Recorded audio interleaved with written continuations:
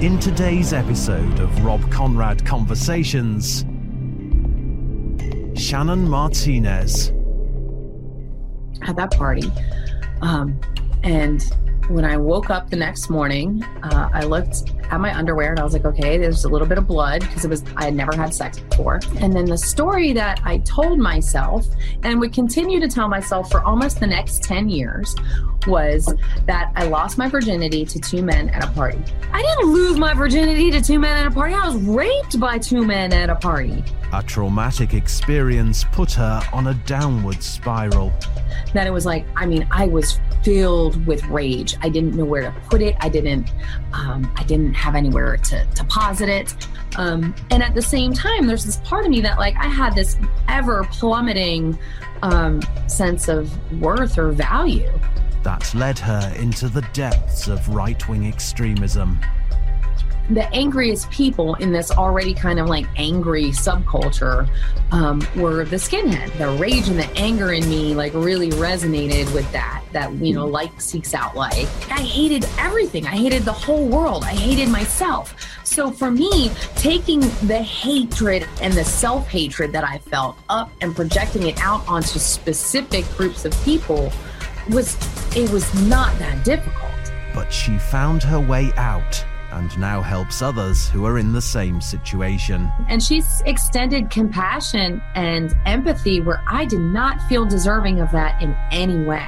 All people are deserving of empathy and compassion. So you didn't feel worthy of it, but you still were, even though you didn't feel that way. Join the conversation now.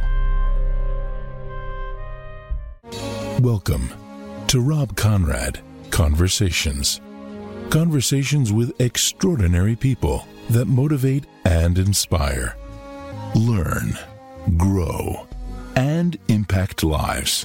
Subscribe now and hit the bell icon for a new conversation every week. Here comes the sunshine and burns away clouds like they never were. Hey and welcome. This is Rob Conrad from Switzerland. When she was 14 years old, Shannon Martinez was raped at a party by two men who took advantage of her while she was intoxicated.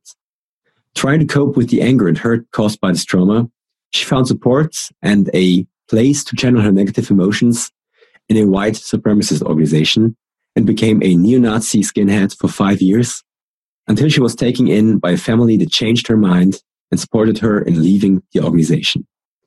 Now a mother of 7 kids, she fights against extremism, is educating communities and institutions about violent far-right extremism, such as the UN Office of Counterterrorism, the Center for the Prevention of Radicalization Leading to Violence, the National Counterterrorism Center, and UN Women.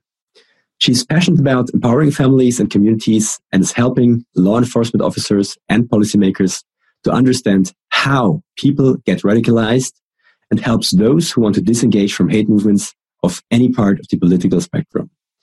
I'm glad she found the time in her busy schedule and family life to talk with me today. Thank you very much for taking the time, Shannon Martinez. Thank you for having me. Thanks for persevering through scheduling nightmares. Life with 7 kids is no joke. I get 3 kids and it sometimes feels overwhelming. So how does it work logistically with 7 kids? It's like overwhelming. Yeah. It's a lot of it is leaning in really hard to imperfection. And, I feel like it's over time, there's more and more sort of numbing that happens. It's like with your first, you're just like, oh, well, everything matches and everything, and by the 7th, you're like, are you legal to go into a store? Okay. You have shoes. I don't care whose they are, what feet they're on. If they match, you're just, okay, we're good. Your standards plummet really quickly. But I think there's also this idea of that you get to more to the core of what is really important. We have, and then you just hold on to that with all you got. And they're at an age now where they can support each other if they still want to. Yeah. And overall, in the large scope of things, they all actually get along really well. There are some little microaggressions inside those relationships. And the older 3 all sort of had their own struggles. The next three, they all get along really, really well. But I have a boy, 3 girls, 3 teenage girls, and then 3 boys. And the youngest girl and the next 2 boys, like they just have a really, really cool and really special relationship where they do lots of pretend stuff, and they always have these things that they're working on together, and they're like filming television shows and sewing costumes and they do all this crazy, amazing creative stuff together. And so their dynamic has actually kind of been like a driver for a better, like, collected, sort of like family relationship with one another. It's really awesome. The oldest 3 all kind of had their conflicts, but my oldest son, when he was about 14, he was like, oh man, if I continue being such an asshole to my sisters, like, I'm not going to have a family when I grow up. And I was like, thank God, like 14 years of saying that over and over and over again. Like, I was like, it finally like sunk in. And so he's worked really hard on trying to like heal those relationships and cultivate them. And I think that has trickled down to everyone else too. That, it's the unasked for and unfair burden of the oldest kids in a large family, that it's like whatever they're doing is intensely modeling for the rest of the kids about what's okay and what life looks like, and how to be in the world and everything, and which is sometimes amazing and sometimes, I'm sure, really, really a huge and heavy load to carry. Yeah. Well, but there's a great amount of things to learn from that as well for them. So. Yes. They probably don't want to hear it, but if nothing else, I can tell you what not to do as a parent. Like, I've got that down. Like, I totally. Although my youngest is 3, so I'm sure I have like a whole nother lifetime of mistakes to make.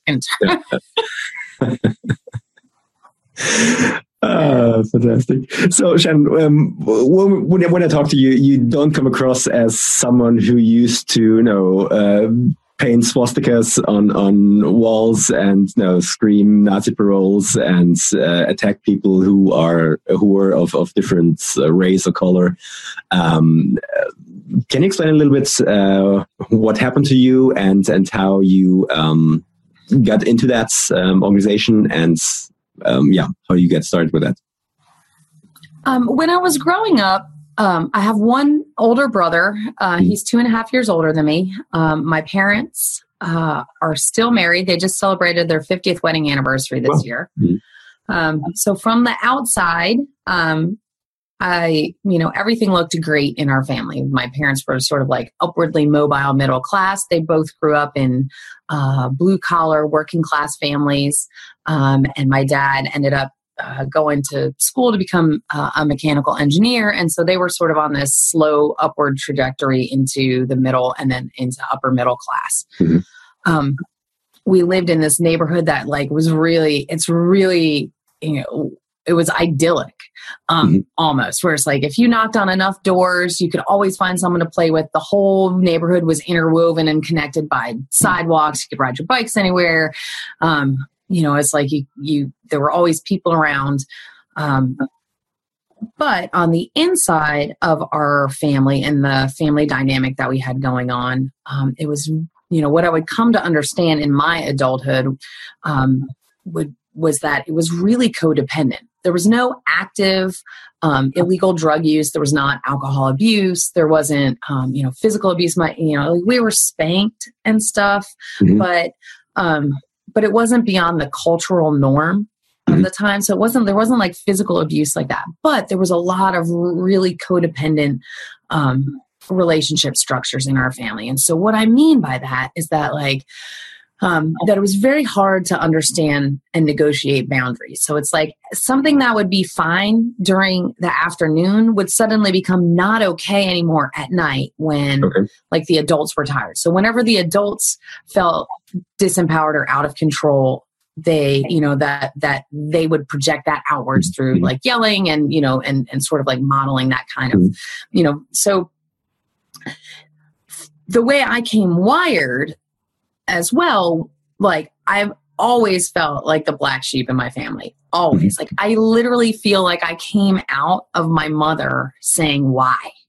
And for people who valued my family's core values were like conformity and fitting in and just, head down, power through, do the work you have to do so that you can go get a great education and succeed. Mm-hmm. 6 years old, first grade, I started asking why I had to do homework. Mm-hmm. And I was like, if you're telling me that it's so I can get A's on my tests, and that tests are the measure of how well I know the material, if I can get A's on your tests without doing homework, explain to me why I have to do this homework. Okay. It was like this ongoing conflict. I still, as an adult, haven't gotten a good answer to that. Like, I still don't understand why you have to do homework. Like, if, I understand maybe reading assignments and stuff, but I still don't get it. If I can pass the exam that you're telling me that I have to because of your educational system and how it's set up, then tell me why I have to do this so I understand. I'm never showing this interview to my daughters. Yeah. And so... Yeah. Yeah. But see, this way you can get an education that is meaningful to you. You should always, this is like part of, my core values in my family, where it's like everything's up for discussion. It's like the secret is that parents are completely making it up as they go. Like, we don't talk about it, but it's like, I have no idea what I'm doing. I'm literally just making stuff up. So my kids always are allowed to be like, well, why is that? Or what's that? What's that about? I don't agree with that. Like, and if they can make their good argument, then I'm like, okay, that's all right. Well, let's rethink that, because my way is clearly not reflective of your reality for you. So I've learned from that and taken that. And, for me, I'm like, part of that is standing the gap from my upbringing to trying to raise a generation that, that has a different value set from what I grew up with, and helping them understand that their voice has agency and that they have the empowerment to be able to enact change in their own lives, even fundamentally in terms of the rules which govern them, which is hard because the unintended consequence is that everything is up for debate all the time. Everything is questionable. But that's what I want them, one of the things I want them to take into their adulthood as citizens of the world. It's like, I want you to not just accept the status quo because it's the way it is. It's like, please use your voice and enact that. But for my parents, that was not part of their cultural value, I was a nightmare. And they were like, just do your homework. Like, what are you doing? And so like this would be an ongoing conflict. But it's very indicative of this sort of core difference between the way I came wired and the way that my family was. Mm-hmm. One of the ways that I sort of dealt with this sense of like struggling to feel like I belong, that I had this place that I, where I felt deeply connected, was that I played sports. I played everything other than basketball. I'm 5'2". My hands are like, on screen, they're this big and they're literally almost like that big. The basketball is a no-go. But, it gave me a sense of like being in my body, and which I know now as an adult is actually very, very important to me. That experience of being like very physically in my body and aware, and and moving my body intentionally and striving, whether it's like hiking or backpacking or or whatever, that it's like trying to be really physically engaged in my body is crucial for my own mental well-being. I didn't understand that as a kid. I just knew that that I liked sports, and that it gave me some sense of like being on a team and striving for, some goal, working together.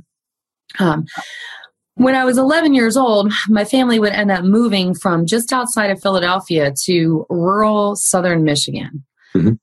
To say it was culture shock would be the understatement of the century. I grew up, I went from basically this like urban area to the sticks. Like it was so mind blowing. And for me, I also, when I was a kid, I always really, really loved teenagers. And like, I just revered them, and I couldn't wait to be a teenager. And at 11 years old in outside of Philadelphia where I lived, that put me in middle school. So I was like, I wasn't a teenager, but I was at least in the same school building as teenagers. And like, I thought that was amazing. And when we moved, I had to go back to like primary school, back to elementary school. So it was like, I wasn't, like that whole experience was sort of like stripped from me. And I realized that sounds trite and, not really that important. But for me, in that 11-year-old space, like it was just one more sort of like crucial blow that was dealt to me when, in this really vulnerable, point in my development, right there at the onset of adolescence.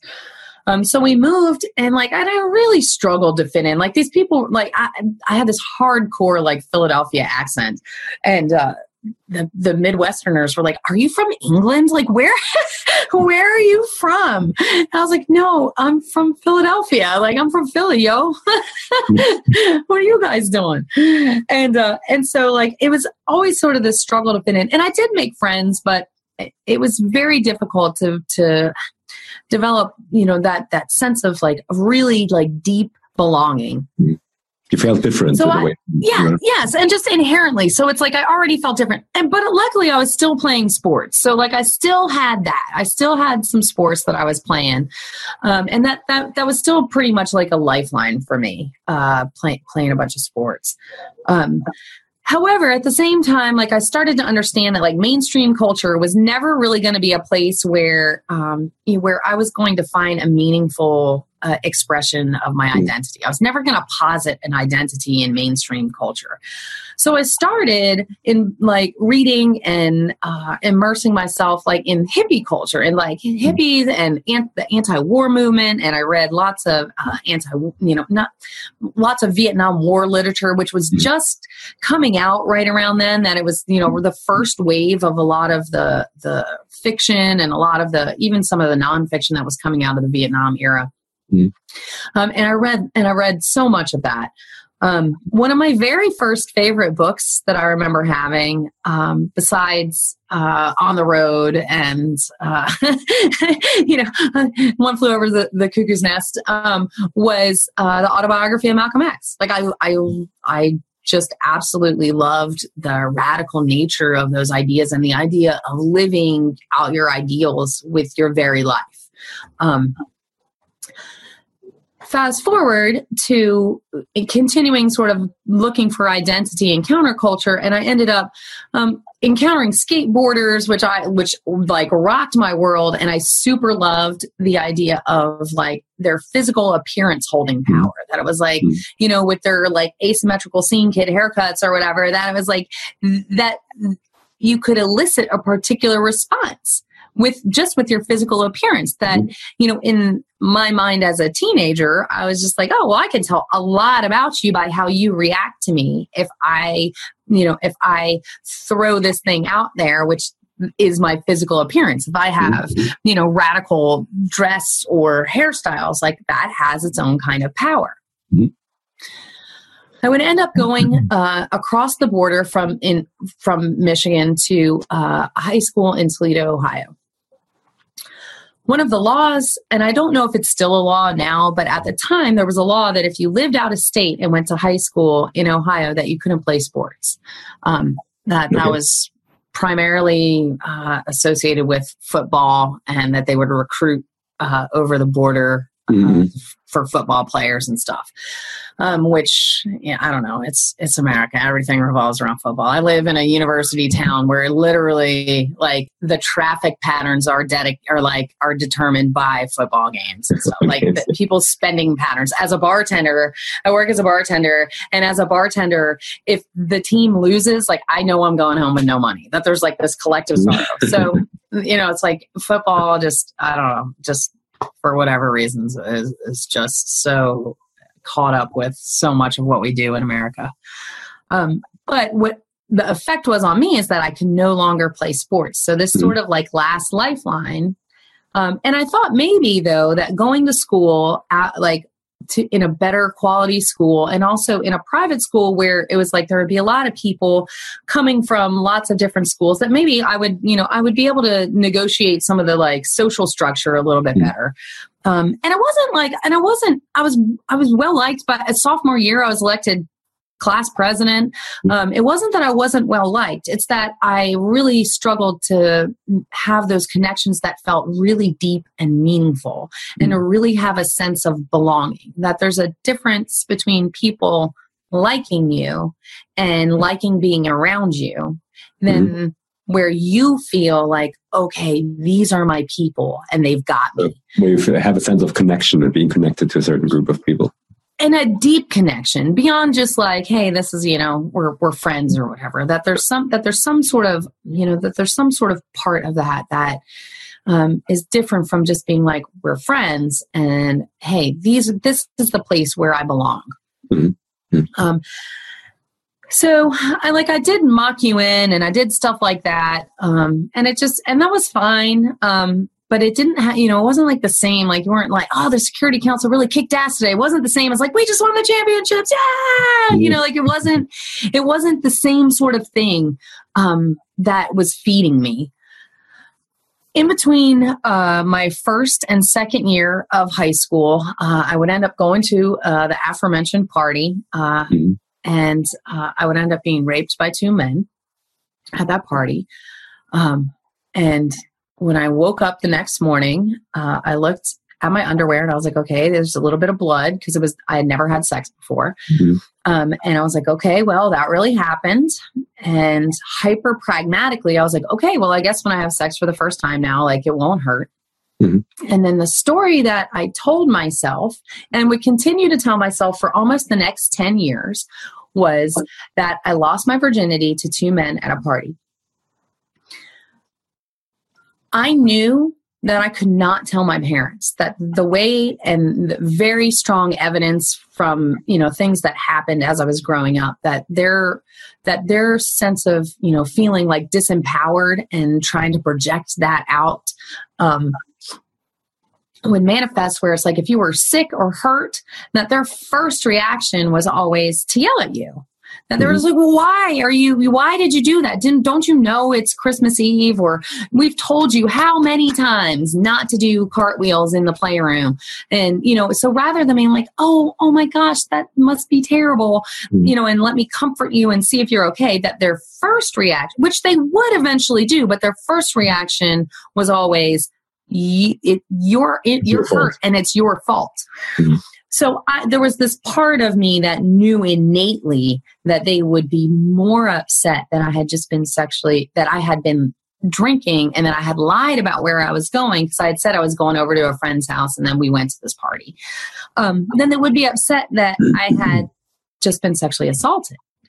And subsequent conversations with my parents as adults have totally reinforced that that I wasn't just making this up, that is exactly what would have happened. And so the traumatized part of me was like, okay, like we can't, like we're not going to further traumatize ourselves by trying to go tell someone who is then going to blame us for this happening in the first place.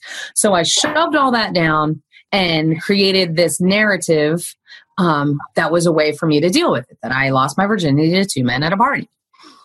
I've since wondered, like, why in the hell didn't anyone ask me straight up, like, hey, have you been sexually assaulted? Because I was a cutter. I was, I self-harmed.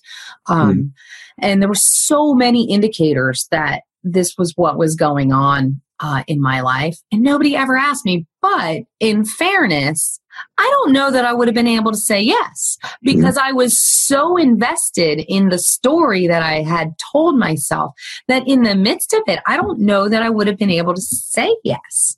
I was watching this show on Netflix that was set in like a young woman's detention center. So like young women who were not yet 18. And there's a girl in there and she's just raging and, and she was just like, I don't even know what's wrong with me. I was like, man, I resonated with that so deeply because I totally understood that, that it's one of the biggest challenges of dealing in particular with young people, particularly people that are hauling around trauma or traumatic experiences, because your brain tries to protect you from them. And so there's this way in which you really don't know what the hell is going on. In my case, that would come out within about 6 months, and I was just filled with rage. And not like teenage angst, not like my mom's an asshole or whatever, not that it was like, I was filled with rage. I didn't know where to put it. I didn't have anywhere to deposit it. And by this time, through skateboard culture, I was deeply immersed in the punk culture. So, going to shows, and, I had crazy hair all the time. A lot of times I would just, I would shave my head. I would dye it all different colors, and, and do all this. The angriest people in this already kind of like angry subculture were the skinheads, and they were at every show that I was at, and there would always be fights. There would always be a fight, and they would always have each other's backs. I think the rage and the anger in me like really resonated with that, like seeks out like. And at the same time, there's this part of me that like I had this ever plummeting sense of worth or value. And so, like, how do you create friendships and relationships when you feel valueless? Mm-hmm. So there was this part of me that was kind of like, well, like, okay, well, like, they're kind of the worst. So they've got to take me. And like, who's worse than the Nazis? So it's kind of like, they've got to take me. Mm-hmm. And so I started hanging around with them. And then eventually, it's like I would come to understand that in order to like call this, have this acceptance and the belonging and, the sort of like, substitute family sort of situation, the surrogate family, that I would have to espouse this ideology of hate, of, that I hate brown people, I hate black people, I hate Jews. I hated everyone. Like I hated everything. I hated the whole world. I hated myself. So for me, taking the hatred and the self-hatred that I felt up and projecting it out onto specific groups of people was not that difficult. Mm-hmm. And slowly, like, and part of the process of that is wearing down like your inhibitions about using racially charged language and stuff like that. And one of the primary drivers for me in that process was listening to like white supremacist music. Because as you sing along with lyrics, then it becomes easier. Your brain, takes in that information. It becomes easier for you to go ahead and use that terminology while you're singing along. And then it's easier to use them in conversation or in passing. And then it becomes easier to sort of project that out and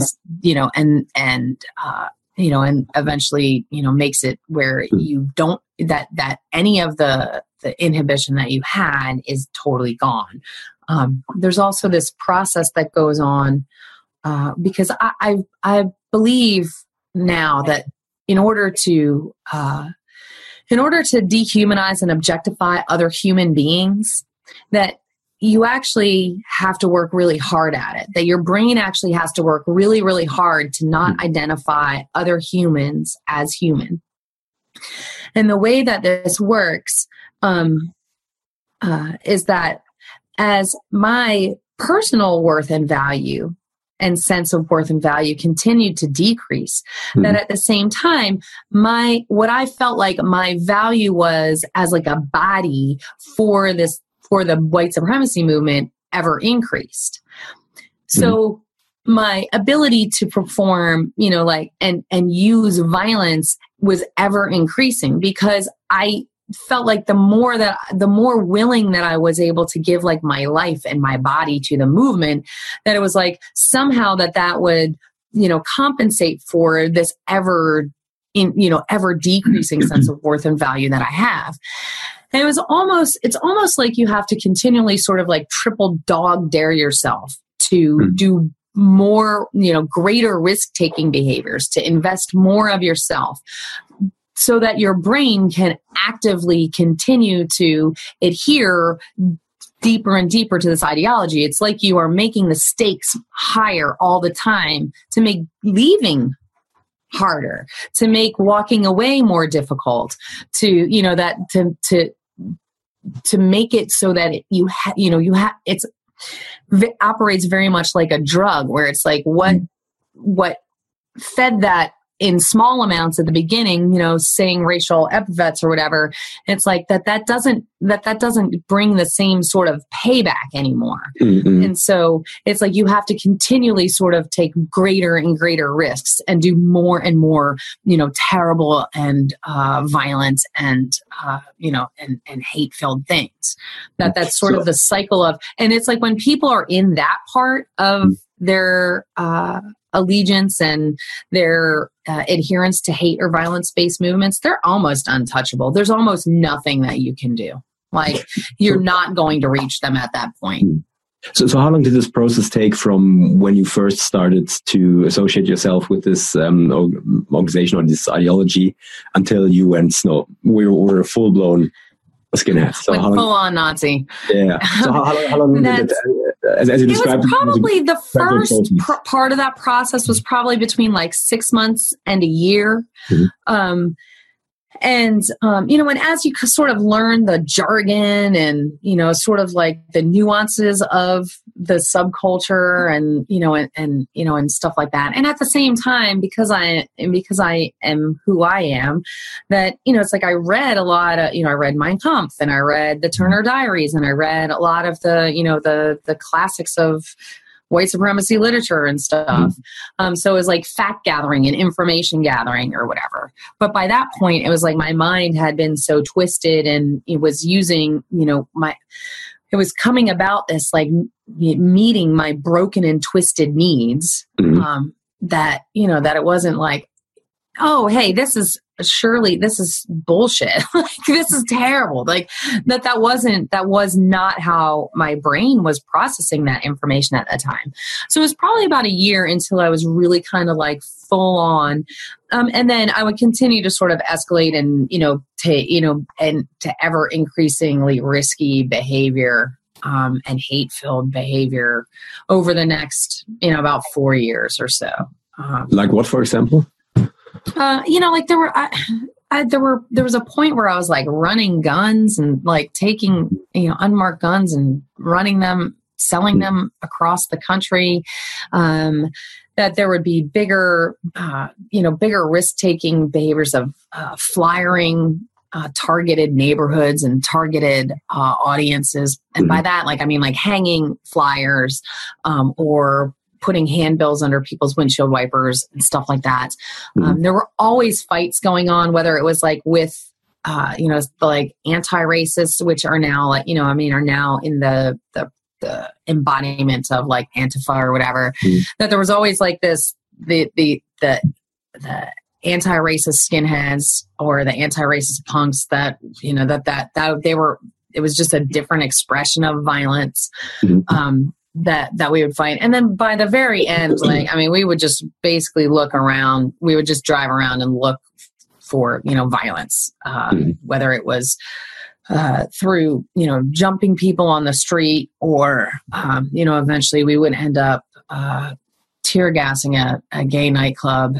And because in the life that I was living, like we just happened to have a canister of tear gas in the car. Like, just, of course, because why wouldn't you? When you're a bunch of skinheads, that's what.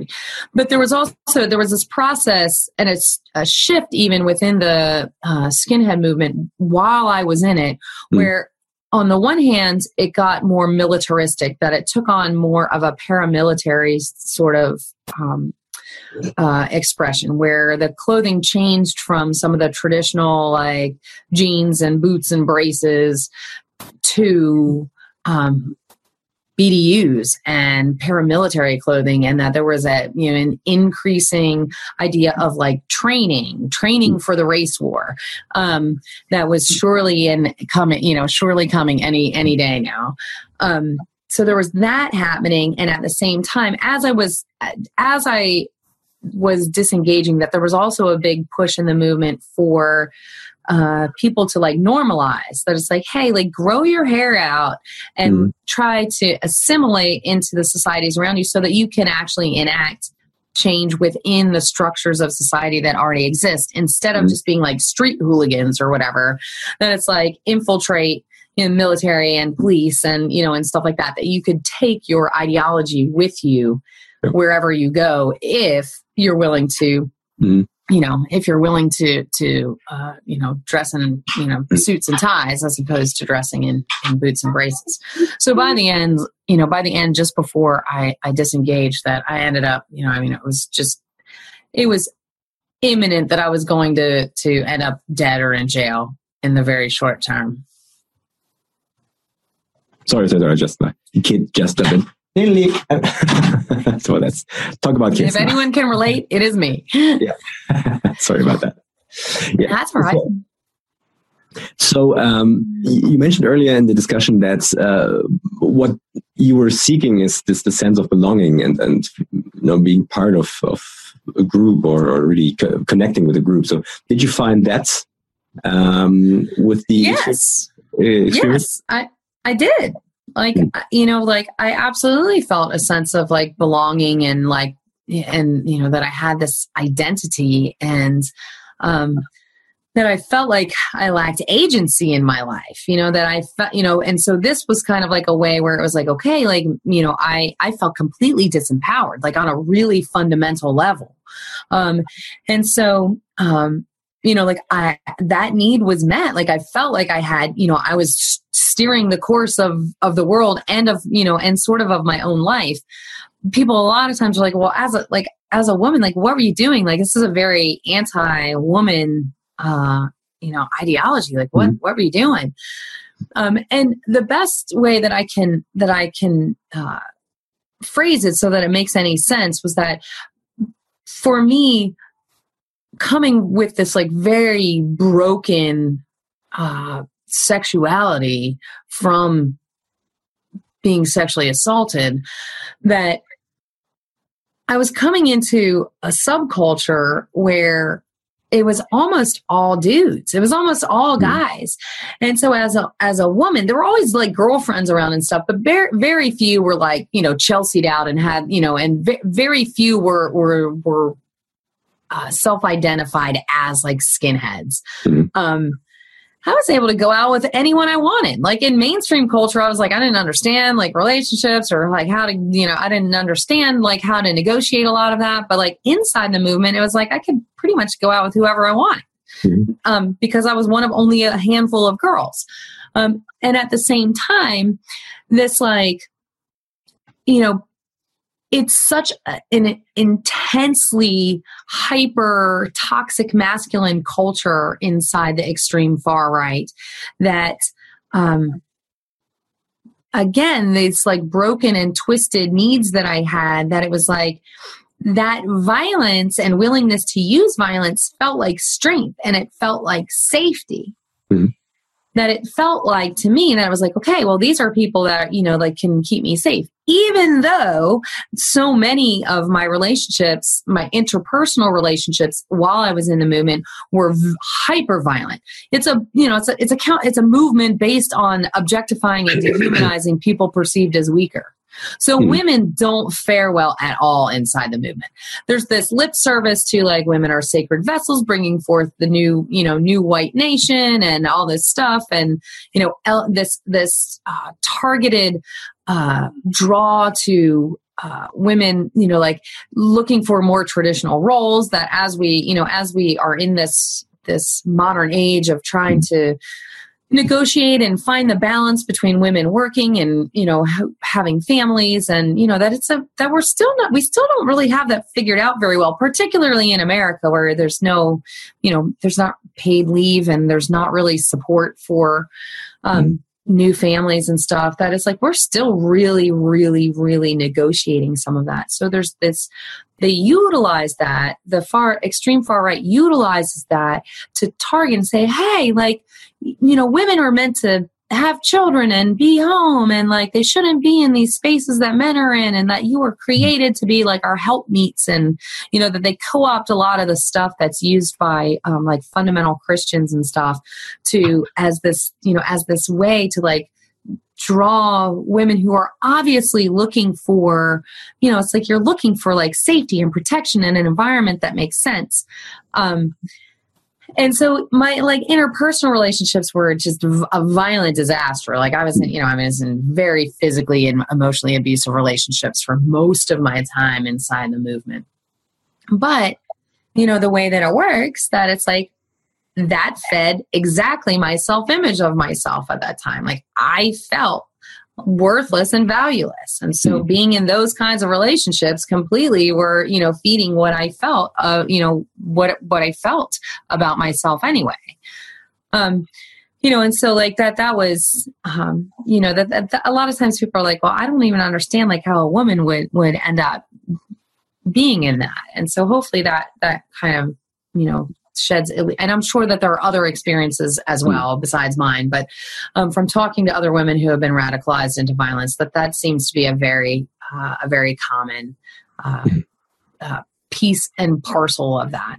The other thing that's going on that we're only starting now to really understand, even the beginnings of the way that human brains and bodies deal with trauma and how we process trauma. And I'm very, very excited for the next, you know, couple decades as more and more of this research is done and comes out. Because I think we will have so many more skills and tools to help people to process trauma more effectively and efficiently. That when the brain is traumatized, it seems to attach more readily to like unidimensional thought, very binary styles of thinking. And my thoughts about this are that by creating a very black and white world, that your brain, which is essentially sort of injured, doesn't have to negotiate the complexity that life actually entails. That if you have this unidimensional life, that you wake up and this thing is the most important, and when you take your first breath of the day, this thing is most important, and no matter what you do, this one thing is your top priority and what you base all of your other things on, that your brain doesn't have to do the work of this thing is more important right now, and now things have shifted. Oh, and now this hour, these things are the most important. That your brain is not equipped right now to handle that. So it readily attaches itself to unidimensional living. And as, you know, as people leave lifestyles that are either like hate or violence based or some other sort of unidimensional living, you know, cults would be a very, you know, something that is not violence or hate based. That would be a very similar sort of thing. That we have to be ever vigilant within our lives as we continue on for the rest of our lives about attaching to any sort of unidimensional living. And there's lots of ways. There's lots of things that are healthy and seen as healthy and perceived as healthy and are healthy for people for whom they're not dealing with, you know, ongoing sort of like traumas, things like exercise or, you know, like sports fanaticism or whatever. That it's like there can be things that are not religion is not an inherently negative thing, but the way that people like who have brains like mine, that it's like, okay, well, if I'm going to do this thing, I'm going to do it all the way and to death. And it's going to be the only thing that I do. And one idea with another idea, basically. And just, yes. Yeah. Yes. And now obviously there's a hierarchy of like, you know, clearly being, you know, a super duper intense, like religious fanatic, that's not based in violence is better than being a neo-Nazi white supremacist skinhead. Right. Like, I mean, like there's this thing that's inherently bad. And then this thing, which is like, okay, maybe the way that I'm utilizing it in my personal life is bad, but it's not inflicting harm on other people, so. But the root of the problem stays the same, essentially. Yes. I don't want, I'm not equating the two things, but the way that it functions in people's lives who are dealing with trauma, that it's a net negative. Because I'm not allowing myself to live and lean into complexity. And so I'm hiding from dealing with the crap that I have to continue to deal with, the healing and, and the, learning and negotiating relational skills and my, being uncomfortable in my environments or, whatever it is that I have to learn to do, that all of those things are always, an allure to not have to deal with the stuff that I don't want to deal with or that I feel ill-equipped to deal with. And so it's like watching for like drug addiction and alcohol abuse and all of those things. It's like keeping ever vigilant, which I will have to do for the entirety of my life. Like I will have to continue to be vigilant that I am letting my life be messy and juggling multiple priorities. So has 7 kids. Yeah. Got that done. But, it's like letting my life be sort of messy, that is part of my healing. And this recognition of trauma and how it, and what we're learning about it is that trauma is passed on genetically through our like epigenomes and stuff. And so it's like, trying to figure out as, in my own life and then developing, programmatically dealing with people who are exiting and leaving violence and hate-based movements. It's like, okay, like how do we negate or minimize the transmission of that trauma to the next generation? How do we make ongoing meaningful amends? How do we relate to the people? How did we get there? And this is why I think it's a worthy conversation. That for me as a former neo-Nazi white supremacist, I feel like there is value in figuring out how I got there.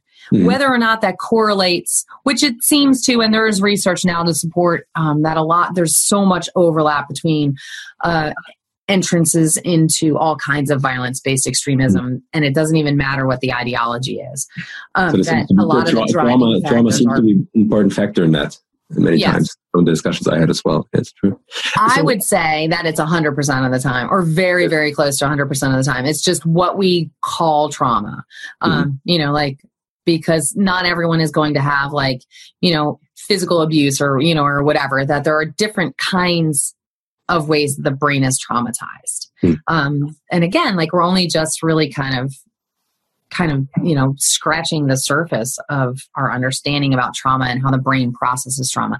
None of which is to excuse myself from the responsibility of the actions that I took or the beliefs that I espouse. I don't want anyone to walk away and think that I'm just like, oh, well, I was injured, so whatever. And that that I still had choices and free choices about my actions and what I did to myself and to other people, and but I understand the underlying cause of all of that in hindsight. Yes, and that I recognize that I have, that I take responsibility for those, and that I have, a whole lifetime of amends to make to try to do the most good that I can and try to dismantle all of the pillars of white supremacy that I can while I'm here. So you spent around 5 years in the movement.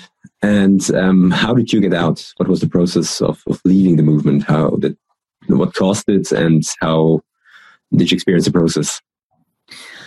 One of the things that happened is that, I ended up being in my 20s, and I think that this is not, here's me back to neuroscience, but I think that this is not insignificant. When you are around in between 20, 21, 23, you gain all of your frontal lobe. So you actually have the part of your brain now that understands better and can process how your actions affect other people and the potential long-term consequences of decisions. So I don't think that that's insignificant. Because again, like I programmatically later on, I feel like if we can work towards, once people are in, it's like if we can disrupt them enough to where they can minimize the harm that they cause, by the time they're in their early 20s and they are able to better process how their actions influence their environments and the other people, that I think there will end up being, through research, that you will see that there's a pretty strong drop-off rate. Mm-hmm. So the maturity of your brain and how you process information, how you process your actions has a big influence on your actual actions. And so if you can stay out of jail and you can keep from doing catastrophic harm to other people, then you potentially at least have the chance to get to a place where you can then try to make amends and try to process through what just happened in your life. But for me personally, so I'm like, going into my 20s, my parents were finally, because I would leave home and I would end up coming back, and for a lot of, until I was an adult, I would get picked up by the police as a runaway and sent back home. But my parents were finally like, dude, you can't come home anymore. Like, this is too hard for us, which was fine with me because we didn't get along at all. But I didn't really have anywhere to go. And I was going out with a guy at the time who was in the Army. I lived in a town my parents had moved to the southern U.S., and I was living in a town where there was an Army base. And I was going out with a guy who was in the Army, who was a neo-Nazi white supremacist skinhead. And his mom said that I could come live with her. I had met her previously when he had gone down there on leave. And she was like, oh, well, you can come live here. And she was a single mom. She had 3 younger sons who she had 11-year-old twins at the time and a 9-year-old son. And she had been recently divorced. And she let me come live with her. While the guy I was going out with finished up his Army training. And then he was going to be in the reserves. And this was not part of her ideology at all. I'm pretty sure that she knew what our ideology was. But, even if she didn't know the specifics of our ideology, I mean, I was at the height of I looked gruff, and I was living this intense, street thug life. I had shaved head and boots and just so many layers of anger. And so the miracle of her of seeing through that to a person that was worth bringing into her home is an astounding thing. And then she set some ground rules and was like, okay, you got to help me around the house. You have some chores to do. Maybe you can help me with some of the bigger projects that I really need help with. Try to look for a job. But she let me do all the stuff that they did as a family with her younger sons, that we would go fishing and camping, and we would, play Frisbee outside, and I could tag along to go take the boys to Cub Scouts. I read them the Chronicles of Narnia every night before bed. And it was like, oh yeah, this is kind of what people do. I'd forgotten, I was living this, this immense, just thuggy life where it was just man, it was just, I didn't even remember what people did other than trying to go look for fights and, funnel beer or whatever and fight with each other if we couldn't find anyone else to fight with. And I think some of it too was that her taking me in broke the, in my case, was a physical echo chamber that I lived in, that I always, since the time I was 15 and I left home for the first time, I lived primarily and almost solely with other neo-Nazi white supremacists. And so by coming into her household, that's broken, so that there's a disruption in this amplification effect that's happening. And also by living in that house, it created enough stability in my life too, that it was enough where, I wasn't thinking about, okay, where's my next meal coming from? What's going to happen? Am I going to jail tonight or whatever? There was enough stability in my life that it was she created space around me so I could begin to shift and look and really sort of self-examine my life and what the heck I was doing.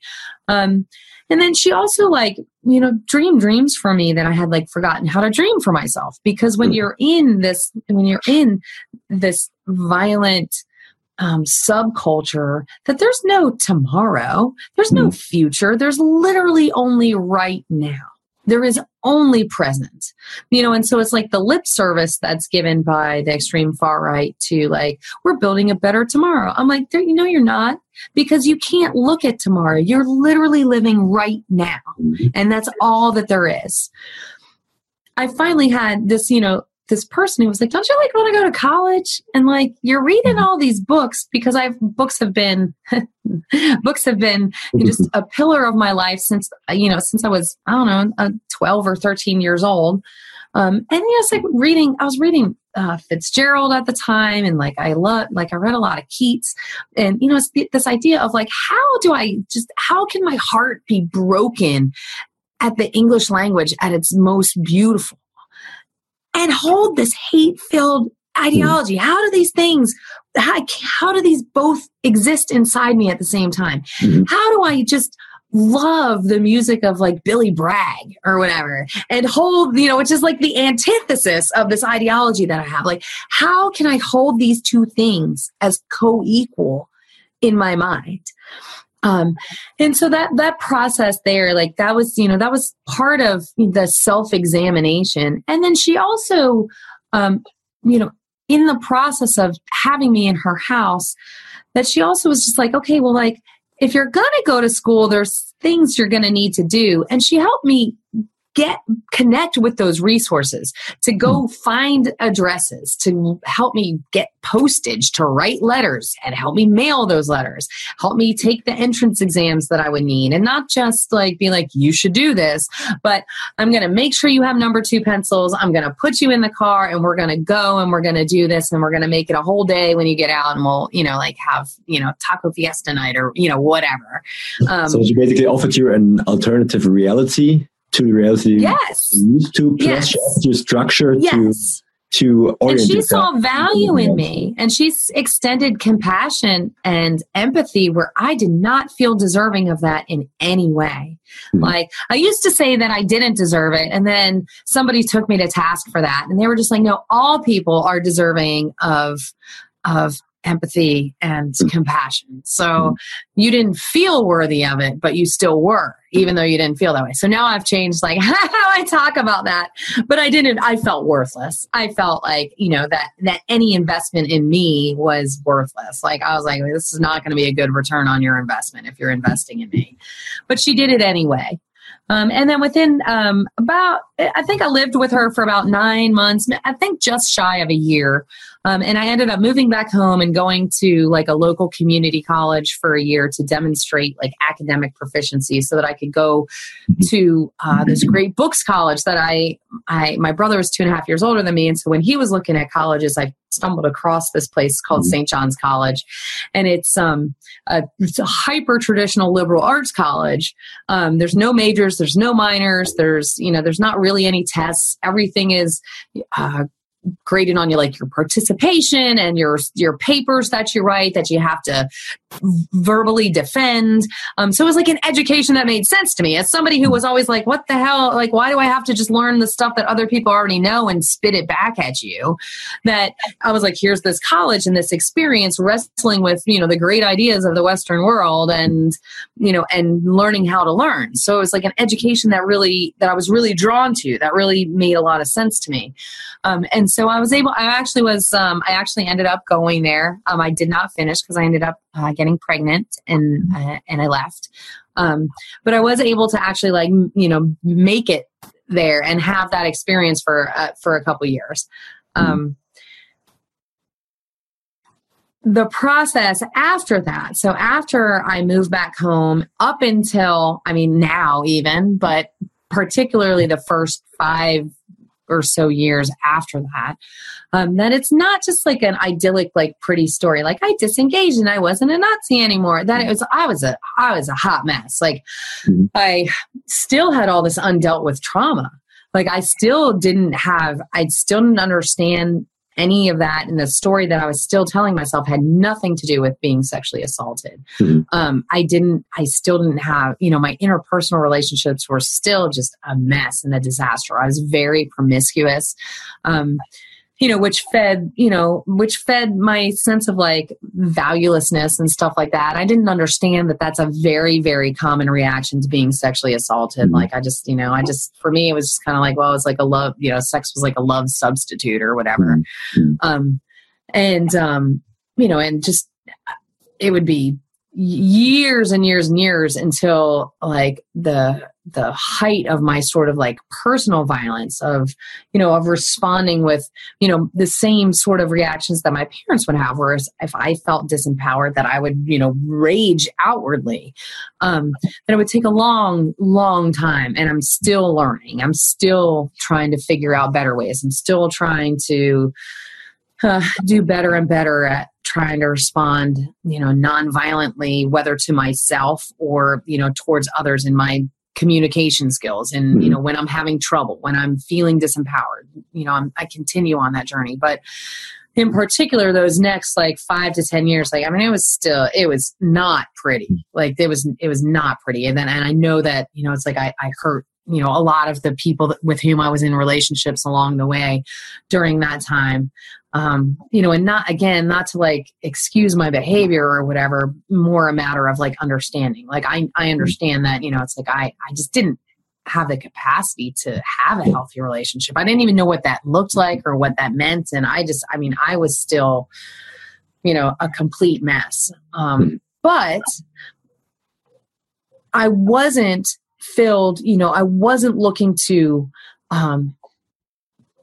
find and deal with that through projecting, hate and violence-based ideology outward anymore. That a lot of what was going on for me was very, that it was very inward focused. But there was at least this, this break from that ideology, and a commitment to future. That it was like I had left and it was like, okay, like even if I don't know how to get there or what that means, it was like, okay, I'm gonna, that I will keep committing to trying to keep learning and learn new things and learn new skills. And, I think so much of the difficulty of growing, of healing, is that you don't even know the healing that you need to do when you first, and then it's like you heal one layer of something and then that healing allows you to reveal this next thing that needs to be healed, that you don't even know the kind of help that you need to ask for, that you don't even know what it is that you need. At what point did you start to heal along your journey? I think that was always still healing. Or one of the big breakthroughs in my healing, because even though that was messy, and even though it was just a pile of shit, it was still healing.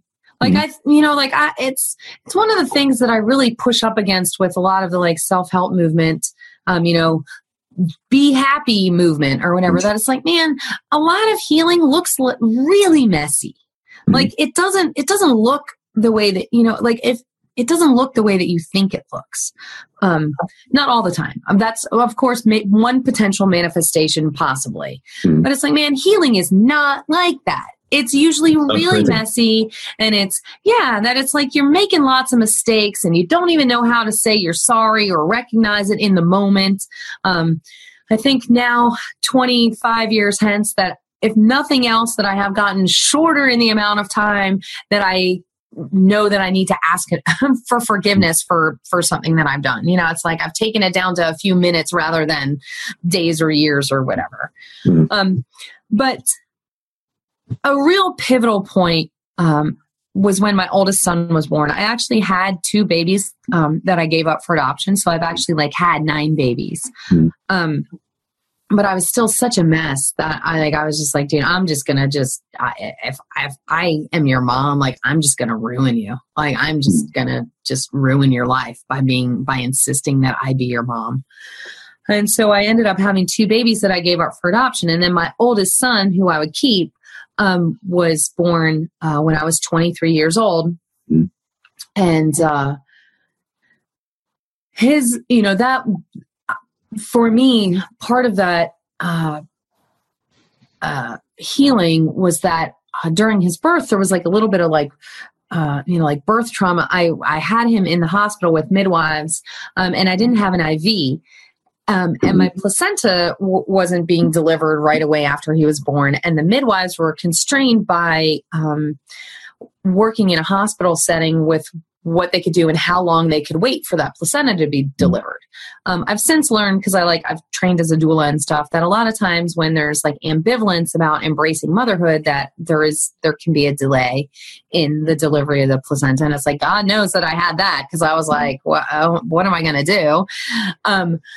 But the doctor came in. It was the middle of the night. The doctor came in angry that I didn't have an IV.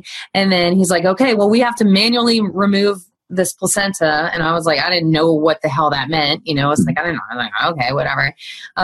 And so he like sticks his hand in the Holy of Holies where a baby just came forth, and it's just like, and I was like, whoa. And then I was like, hold on. Can you just hold on a second? Like, now that I know what's going to happen, like, can you just give me a second and I'll be ready? And he was just like, no, like, and angrily, and he was just like, no, like, it's got to come out right now.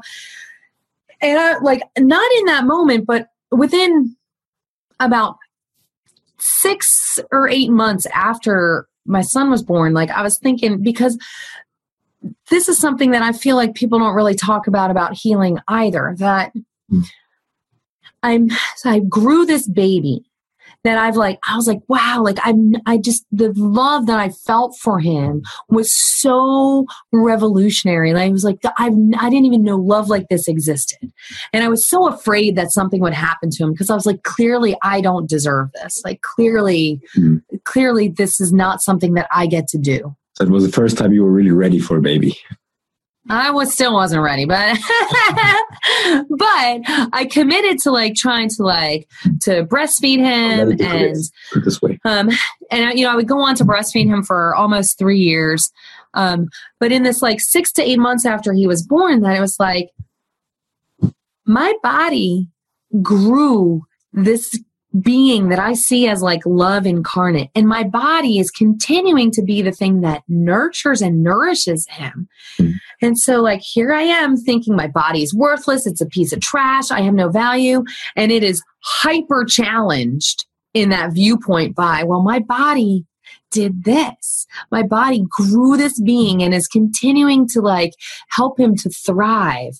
And the conflict between those two ideas was just intense and immense. And it wasn't just like, oh, okay, now I accept this new reality. It's like when you are confronted with the healing ideals that, that will help you to heal, that it's often so messy and so terrible, because what you have brought to the table is being challenged and rocked to the very core.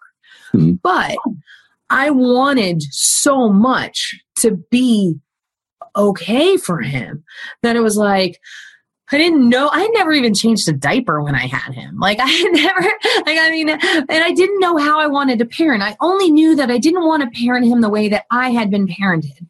And so like, I made some choices, from the get-go, that I had made this commitment to. So at the age of 23, that I was like, I choose to be completely open and honest. So like, if I'm running late for a meeting and it's like, dude, I don't know, I just don't feel like getting out of bed, I'm going to be like, I really just chose to sleep in this morning. I'm running late. I'll be there as soon as I can get there, come what may, or whatever, rather than like, I have a flat tire or, whatever, and that's, I've committed from the time that I was pregnant with him to like radical honesty. Which can sometimes be sort of caustic or whatever too. I try not to use like my truth as I see it, as a weapon. I try to just be like, hey, this is my truth. This is where I'm at. But that has been, part of that is maturity. Part of that is now being, a middle-aged woman, being able to do that a little bit better and understand that, how to communicate my truth. And then, and part of it, and the other choice that I made when he was born was that I was going to do all that I could do to not transmit all of my trauma and bullshit and hate and anger and everything that had been done unto me to him. Insofar that I had any power to be the place where generationally that dysfunction died, like that was, I chose to take that on so that I would not pass that on. Okay. I mean, it was messy, and we essentially grew up together. But now, like a couple years ago, I was closing the bar that I was working at. It's primarily a music venue, and he was there. He had come to watch the music that was there, and he was like helping me like line trash cans or something as I was closing up. And it had been a particularly crazy week, as it can be with a household with so many kids. And I was like, oh man, I hope that I hope that if you guys grow up and choose not to have children, which is a valid choice, I was like, I hope it's for like a positive reason. That is like you're so committed to like your art that you know that that's not really the place for kids, or you're doing something else where it's, you know, that it's this positive reason rather than like it was so terrible having kids around and we watched babies destroy our mom that there's no way that we want to have children. And he was like, Mom, don't you get it? I was like, get what? He's like, don't you get it? He's like, when your grandkids and your great-grandkids are wildly happy and building such amazing lives for themselves and all the people around them, it's going to be because of you. Because you chose to break the chain and you chose to be who you were in the world. That's a truly wonderful. And I was like, oh, it's so like, but for him to see that, and he's as the oldest, it's like, man, he had to go through all of that with me. Your journey. And for him to choose to see that in me and see the effort and the work put in rather than just the very imperfect efforts. I'm still crying. I'm still crying right now thinking about it. That it's like, may we all have that moment where someone sees everything, sees what we've been trying, the essence of everything we've tried to do. Respect you and just grateful for what you did for your family. Yeah, that's wonderful. I want to go back to the trauma you've experienced, because I think there's a lot to learn also for maybe young women who have experienced violence or rape or something like that. And so we talked before, and you agree that it's okay for you to ask these questions and absolutely you're open about that. So you said that your initial reaction that almost came immediately was to find an excuse and find an alternative reality by saying, no, I lost my virginity instead of being raped to men. So when was the first time you really opened up to anyone about what happened? Oh, that was part of the whole, like the story of, having my oldest son. That after the doctor came in and, and I was just like, wow. It was about 9 months later, and I'm so like, okay, like my body maybe isn't totally trash, and I'm juggling and struggling with these two ideals. That I was like, there's a word when somebody comes in and angrily puts their body inside your body. I'm thinking about the doctor and his birth and stuff. And I was like, and especially when you say no and they do it anyway. I was like, oh, there's a word. It's rape. It's rape. That's rape. When somebody angrily puts their body inside of your body against your consent. I was raped I didn't lose my virginity to two men at a party. I was raped by two men at a party. And it was in so many ways. And I was 23 years old. This happened when I was 14. I was almost 24 when I was like coming to this understanding. It was pretty close to 10 years afterwards. Like I was flooded with relief because I was kind of like, everything makes so much more sense now. Like it makes so much more sense how looking back and like, how the hell did I become a Nazi? Like how did that even happen? And it was like this wave of relief. Like, it was like, okay, like everything, the trajectory makes so much more sense now. And that would be the very beginning of having to learn how to process through that trauma, and intentionally. And it would be another, 5 or 6 years before I would understand, like, oh, I have like massive PTSD. Like that again, that idea of like, once you heal from one part of something, it's like, then you're in a this place where the rest, the next step can be revealed to you. It's like almost like a video game or whatever. It's like you've beaten the first boss, and now it's almost like you've beaten the first boss, and now you go on all these quests, and then you have the second boss who's harder to kill, and like I feel like that's kind of like my life, basically. That it's like instead of it getting easier, you're like, oh, now it's even harder. There's more stuff. It's more challenging. The new but stuff. But up until that point where you had this realization, you never talked to anyone about what you've experienced that night? No, I never did. And some of that, was my relationship with my parents. Some of that was that I no longer played sports. So I didn't really have any meaningful relationships with other adults who I trusted. Some of it was that it was before the internet. So I couldn't even like Google, like I was raped or whatever. Like I couldn't, I didn't have any anonymous place. There was not a good dissemination of information about hotlines or what you should do. Like we didn't talk about it as a culture at all, which is part of why I've chosen to be, in conjunction with my, sort of like commitment to radical honesty, that I want to commit to talking about all of the worst things that I've done and the worst things that have been done to me to try to disarm shame. That I want it to be where we can all talk about the crap that normally we don't talk about because we feel shame. Instead of letting shame rule us with its dysfunction where we feel unworthy of love and connection. It's like, well, if we can just all know that everybody has things that they so deeply regret. Obviously, most people haven't been Nazis. So there's not that, there's not that level of like things where you're just like, wow, this is really bad. But everyone has that stuff. Everyone has their stuff that they don't really want to tell anybody at all. And my premise is that if we can actually tell people that and talk about that, then it won't keep creating these dysfunctional societies that we live in. It's like we can just talk about it and we don't need to have all this emotional charge around it. That we can just, that we can heal, we can speed up the process of healing a lot more quickly, which I think is, you see some of that, with like the Me Too movement and stuff like that. And, I hope that that dialogue will continue, but I didn't have anybody to talk to. I didn't have any resources. I went to a all-girls Catholic high school, so like most of the teachers were nuns. It's like I'm really like who, like I'm gonna go tell them. So I didn't have anyone that I felt like I could tell. And what about your friends that were with you at the party? Did they realize that you've been assaulted, or did you disappear for a while and then came back? Or how?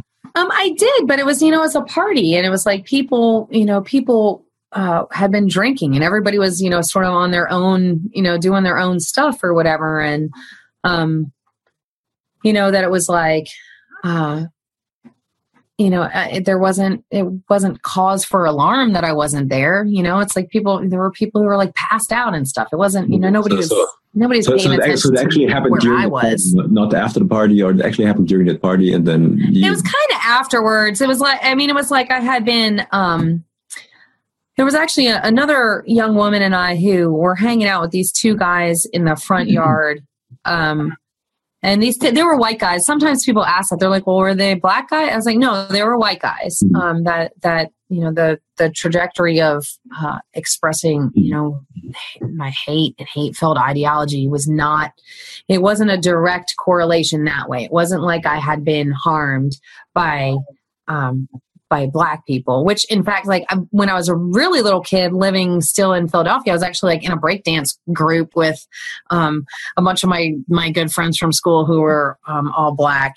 And they like listened to like a lot of the early like breakdance music and hip hop and stuff. So like that, so it was not some sort of like direct leap of like I had been harmed by a person of color and now was projecting that outwards. These dudes were white.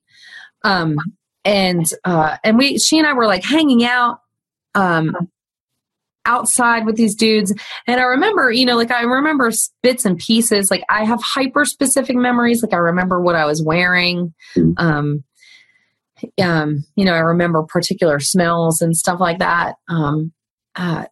That's, again, just the curious way that your brain deals with trauma. It's like, there's parts of it that I have no memory of, and then there's parts that I have hyper specific memory of. But I do remember, we were sitting, talking. I remember talking about how I wanted to be an English professor when I grew up, and that I didn't want to have sex until I was married. I remember saying no. And then one of the next things I remember is that I woke up in the backseat of his car with him on top of me. I remember the taste of his hair in my mouth. And I remember, waking up to myself sort of like moaning and him saying, see, I told you it would feel good. And I wrote a short piece about this too. And in that piece of writing that talk about like turning my face into the crack of the car seat when he said that, because it did feel good.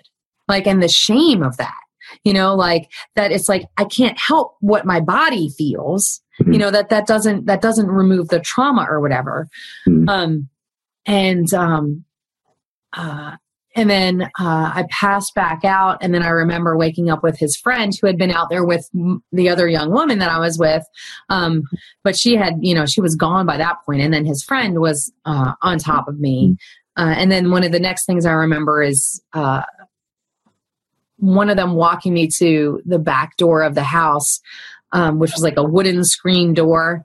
And like, I remember the sound of it as it closed behind me. And so I like stumbled into the kitchen, and then there were a bunch of people there, and they were like making chicken nuggets over there. We're like, oh, Shannon, hey, here, have some chicken nuggets or whatever. Like, yeah, like, it was like, and, I remember sitting there, in exact, what I was wearing, having this, bright white paper plate with this glob of ketchup on it and these chicken nuggets. And I remember the chair that I was sitting in eating these chicken nuggets. So it was this very sort of like surreal, hyper memory, like and then ins and outs of memory. Yeah. Did you know the guys beforehand, or was it someone that I didn't? And they were much older. They were definitely like dudes that were like in their 20s, and were not people that we like regularly hung out with. Like, I'd never seen them before. They just, they had just showed up at this party. It was the party was like way out in the middle of nowhere in like super rural Michigan. So it was like, it's kind of like if there's a party, anyone, it's like there was nothing for anyone to do. So it was like if there was a party, it was like everybody was going to show up for that party. So I had never seen them. I didn't know who they were. There was, there was no way for me to even like report them or or so whatever. You never reported the incident, and you never saw them again. Okay. No. I don't think I ever saw them again. So there was no even from now there wouldn't be a way to kind of make a connection who that could have been. Okay. And and the way that reporting works, like I don't even know, like the people who go on to report their rapes, like I admire them so very much, because you have to relive the trauma over and over and over again. There was just something that I read just today on Facebook. That was an article about a young woman who killed herself after like having to hold up her underwear at her own, like at the trial of her rapist. Mm-hmm. And it's just like the trauma that you have to relive in order to report is so immense. That we've got to do better in terms of how we take in rape report cases, and it's the only crime that's reported where people don't believe the victim. That if you report like, hey, my stuff has been stolen or whatever, some guy came by and hit me in the face, the cops aren't like, well, prove it or whatever, and it's not the individual police, it's the way that the system is rigged. That it's like that the burden of proof is really on the victim of rape. Like that. And then you were intoxicated as well, so that probably plays into the equation as well. So you were drunk, so who knows what really happened. Yeah. Yes. Yeah. So what do you say to a victim, whether it's a boy or a girl, or a man or a woman who experienced this? Should they report immediately, or what is it now that you've went through this and that you probably talked to other victims as well? What's the best reaction to that?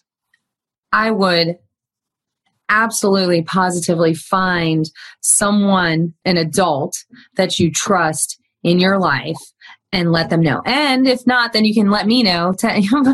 You can contact me through whatever means are connected with this video, and you can absolutely, connect with me, and I will help get you resources that you need.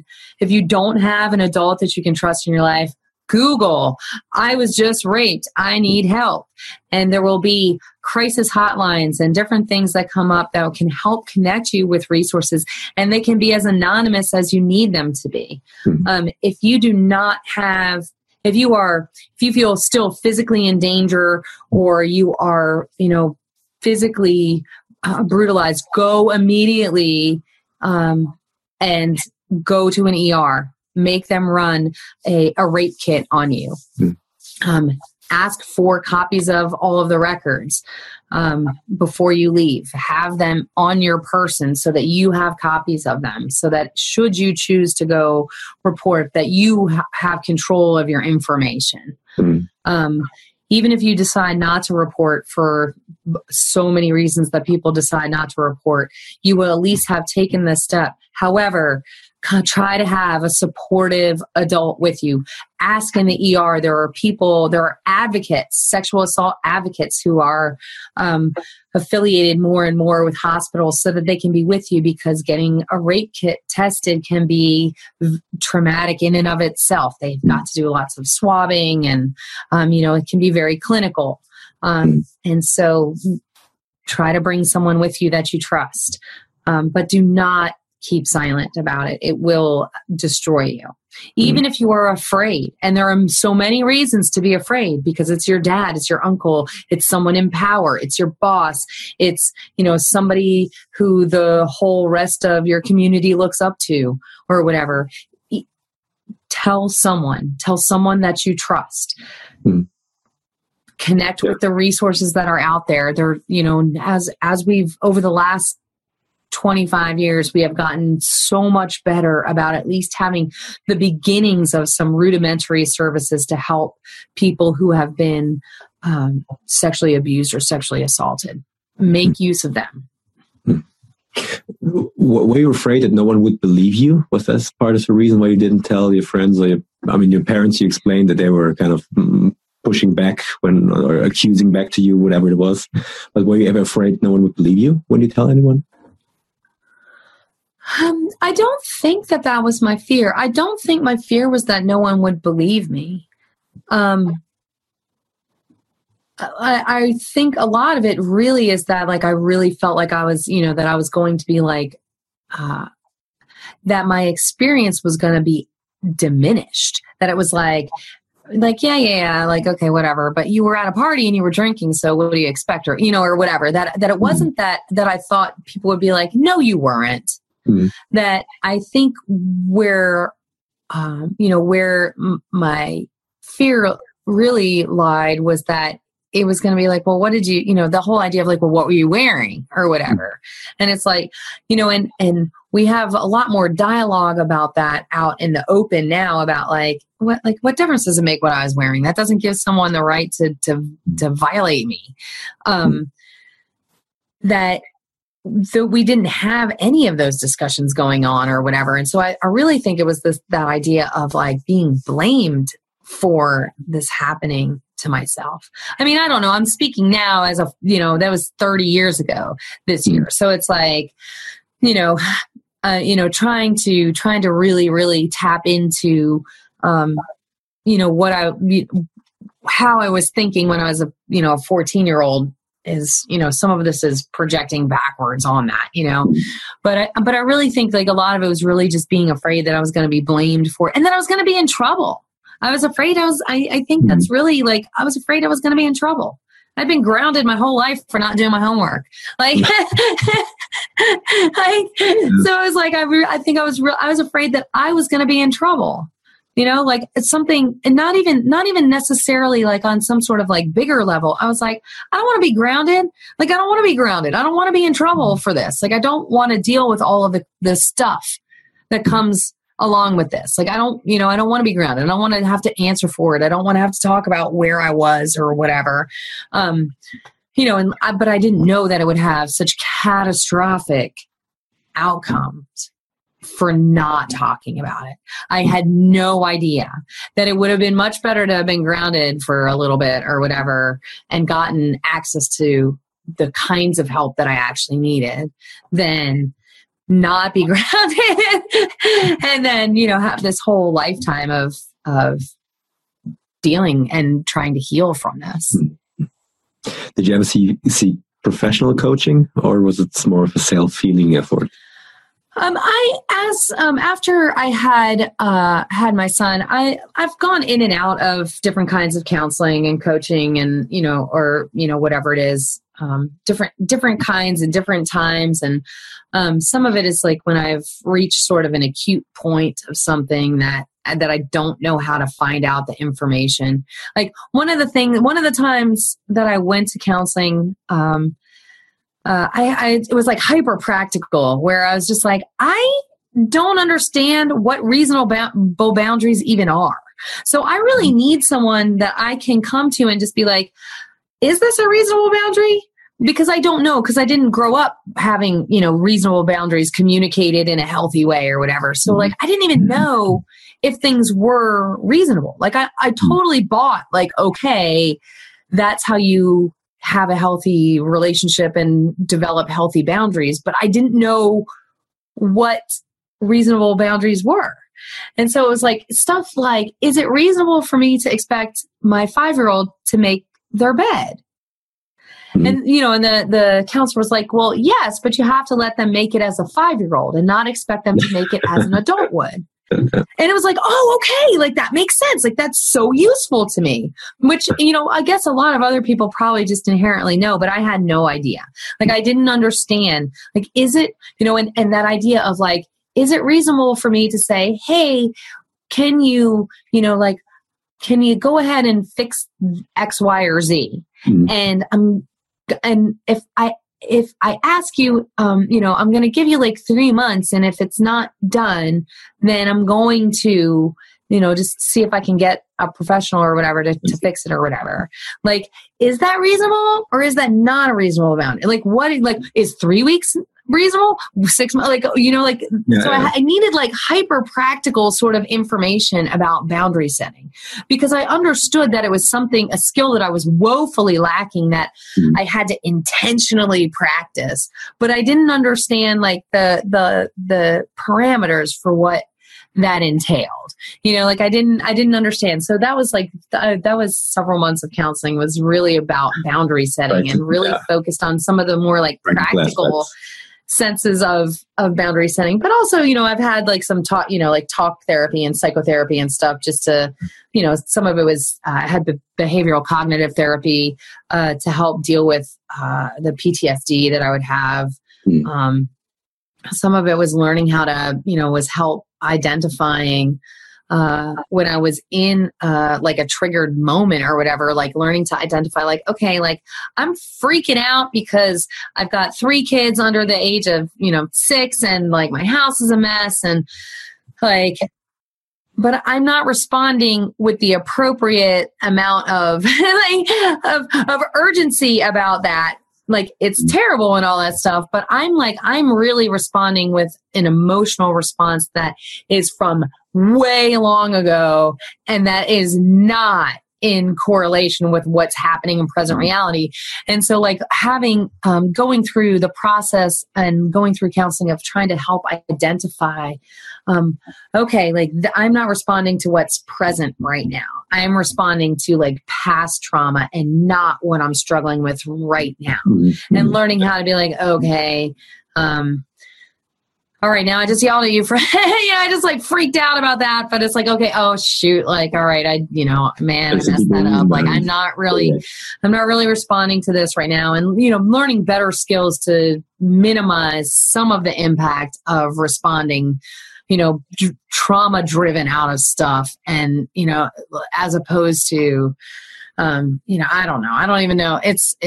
I can't even imagine what life is like for people who do not have brains that are wired like mine. Like I don't understand what it must be like to never like be depressed. Like I can't, like there are days there are big chunks of time in my life where I literally have to live sort of hour to hour and day to day, like just insist like, today's the day you stay alive. This hour is the day that you stay alive. That just, it's like the way that my brain has developed and has grown, that it's like there are very acute times for me where I still intensely struggle and intensely, like I have got to commit hour to hour to just simply staying alive. Like I can't imagine what it would be like to have a brain that's wired where you don't have to work to stay alive.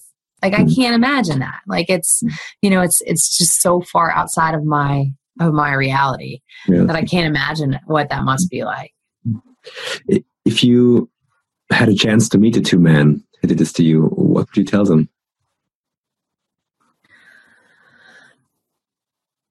I think I would, at this point, I would like to communicate to them the effect that their actions have had. Both traumatically in all of the people that I hurt, but also that, the immense amount of good that I would not have the intensity of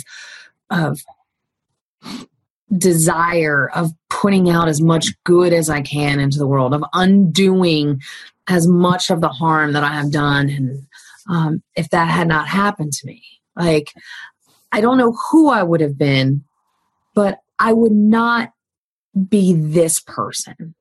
And this person is someone who, is just so passionately trying to live a life that has meaning and to, help as many people in my sphere of influence feel deeply and truly loved as I possibly can.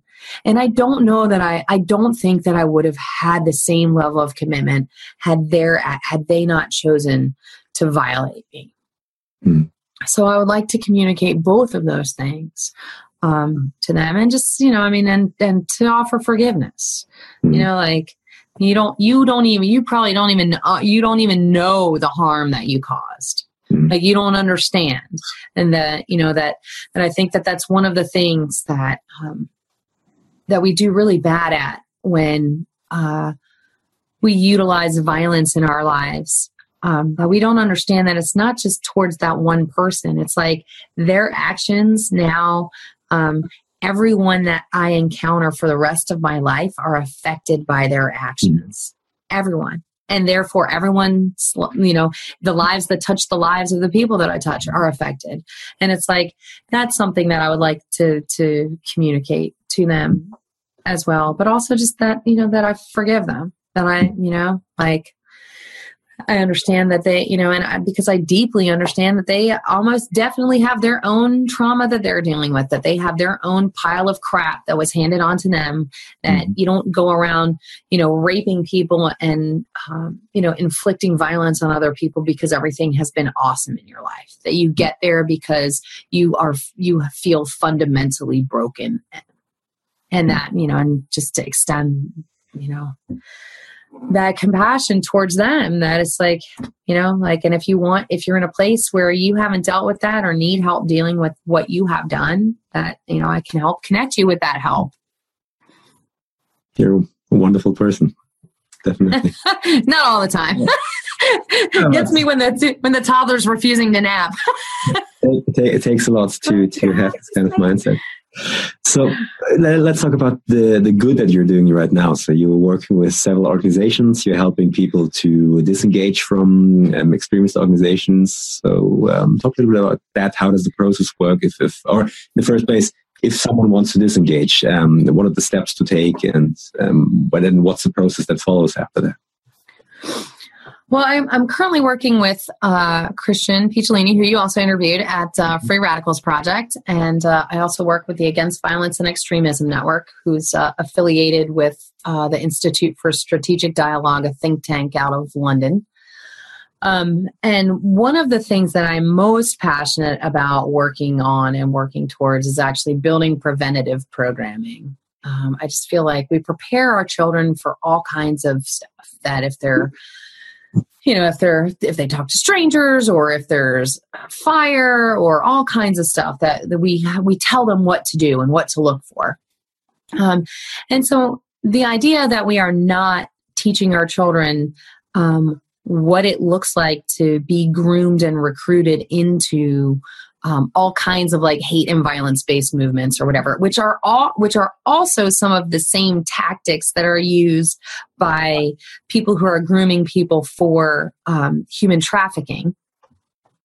Interestingly, that you're talking about the same target audience for all kinds of recruitment into all sorts of bad outcomes. That building the programming to just be like, hey, this is what it looks like. Here's some resiliency. Like, let's talk about what it entails to help build communities where this is where these communities and individuals are more highly inoculated against lives of violence being attractive. So working towards building like better preventative programming and where it's like, I believe with all of my heart that we have got to talk to our children about all of the really hard things, and that instead of seeing it as somehow stealing their innocence, trust that they're going to take what they're ready to take and view it as protecting more people's innocence for a much longer period of time. That I feel like we have got to because when you start talking about ideas of having a voice in your own life and how, people are going to use the things that you're struggling with as, that they're going to try to provide you with what looks like this really sort of idyllic way out or whatever, that, teaching that kind of stuff. And if you start talking about race and hate and violence and utilizing violence as a solution to children from when they're very young, you're already going to have that vocabulary. You're already going to have it as a regular part of your conversation as they get older. It's already going to be, part of what they know and what they're taking away from you as an adult in their life. If you start from really young, they'll grow up. It'll be something that you just regularly talk about. So in what way would you, if you have children at a certain age, so what would be the age that you start talking about these things, and how would you introduce them to these topics? Well, I mean, I would start talking about them at, from when they're babies, and when they're, when do you start talking to children about being taken by strangers? And that's, part of it is that dynamic. Like, I don't want to make you afraid of people. I want you to inherently sort of trust people or whatever. But I do want you to understand how to be safe, that we start those conversations when people are really young. Mm-hmm. And we maybe need to have a more intentional set of conversations with our children about how violence is used. And in America in particular, we need to start intentionally speak, as particularly as white people. We have a huge responsibility to begin talking to our children about race from really, really young. Really young, 2, 3, whatever. Talking about it and talking about, the difference, is of experiences within, one culture, in terms of race, because that we as white people have a very serious responsibility to work to dismantle the system that we've set up. That it's our responsibility. It's not people of color's responsibility. It's our responsibility to begin to tear that down. Start talking about that from very young, because it's everywhere. And so heightening your awareness, from an individual perspective, heightening your awareness and educating yourself about white privilege and what it looks like and how it manifests, and, and how that plays out in society and in our day-to-day lives or whatever, and just talking about it. I mean, I've talked to my kids from when they were really, really young about marketing. That it's like, hey, try to identify what cereal do you most want? And they'll be like, this one. I'm like, do you notice how you pointed right at it, that it's at your eye level? Mm-hmm. and it's got all your favorite characters on it from all your favorite movies. Why do you think that is? And I've made this very intentional so that they understand, like, you're being marketed to. Like, they're trying to get your dollars. And it's the reason. Yes. Mm-hmm. And so, like, they've grown up and they're not hyper materialistic, and they're like, oh yeah, like whatever, like they're not driven by brand the same way that a lot of other people their ages are, because we've made this intentional practice of like, hey, look at where stuff is placed. Look, there's that Coke can in that movie facing right at you. See that product placement or whatever? Mm-hmm. So just simply by talking about it, doesn't even need to be some sort of like intense, like terrible thing. That if you are watching TV and you're like, oh, wow, look at that. Like those white people are depicted that way. And look at how that black person is depicted in this show. That person is depicted as, or like, the villains in Law and Order or whatever. It's like, like let's tally up how many are people of color, how many are, like how are these people depicted? How do we depict people in the media? Even just making it something like that, where it's like, it sets the sort of tone for questioning. Now be prepared, because it ends up with you end up with teenagers who are questioning everything. But as initially, so get ready. Also part of the internet culture, you mentioned forms habits. And yes. if that gets a thing, and nowadays with the internet and the communication on the internet, it's so easy to fall for this kind of hate speech in whatever form it may appear, because you don't even recognize it as such. Yes. And so making it just an intentionality of talking about that and talking about how truth is manipulated and stuff like that. And for me, like, I think that talking about that is just part of what you talk about from very young is super worthwhile. I think more targeted preventative programming would be very well placed around early adolescence. So 11, 12, 13, right in there. And some of the things that I think would actually be really helpful would be for school systems to have a day every year where, particular age kids are bussed from all over and they have to actually sit down together. And it would be great if you could get private schools in on this as well, where you sit together and you have a reflective, structured dialogue with your peers. And there's, somebody who's like trained, a mentor at the table to help facilitate this structured dialogue. So not just like a free for all, like it's a structured dialogue with people that are your same age, but are potentially essentially unlike you. So completely different demographics, because in America, essentially schools are self-segregated. Now we talk about, segregation being over and everything, but that's not the way that it's played out. And most school districts are actually highly segregated because it's based on where you live. And so where you live is usually really, it's not super economically diverse, and it's not super diverse, like in terms of the racial makeup of people. So I think it would be really, really useful to have an experience where you have an intentional, just at least time where you have to listen to somebody who comes from a really different demographic from you. That it might not, it's not going to totally solve the problem. But, taking that experience of like, oh, I've been in this like super duper privileged school my whole life. And I just sat there and, somebody that, is supposed to be from this neighborhood where it's all gangsters and everything, just talk to me about like their mom and like, and how their mom's been raising them because their dad died and, or whatever. And his brother's in jail. And it's like, you have this humanizing experience that it takes somebody from just being an idea or a set of ideas and gives you an experience of them as a human. And I think that would be something that would be just so, amazingly helpful in so many ways. This idea of like a commitment to like learning how to have conversations. To open a dialogue between people. Learning how to listen to points of view other than our own. Yeah. Something like that. So I think more targeted and very specific, more specific, like, hey, do you want to be the hero of your own life? Are you looking for meaning? Are you afraid that your future isn't going to be what you thought it was? Those are the kinds of targeting ideas that people seeking to do them harm are going to use.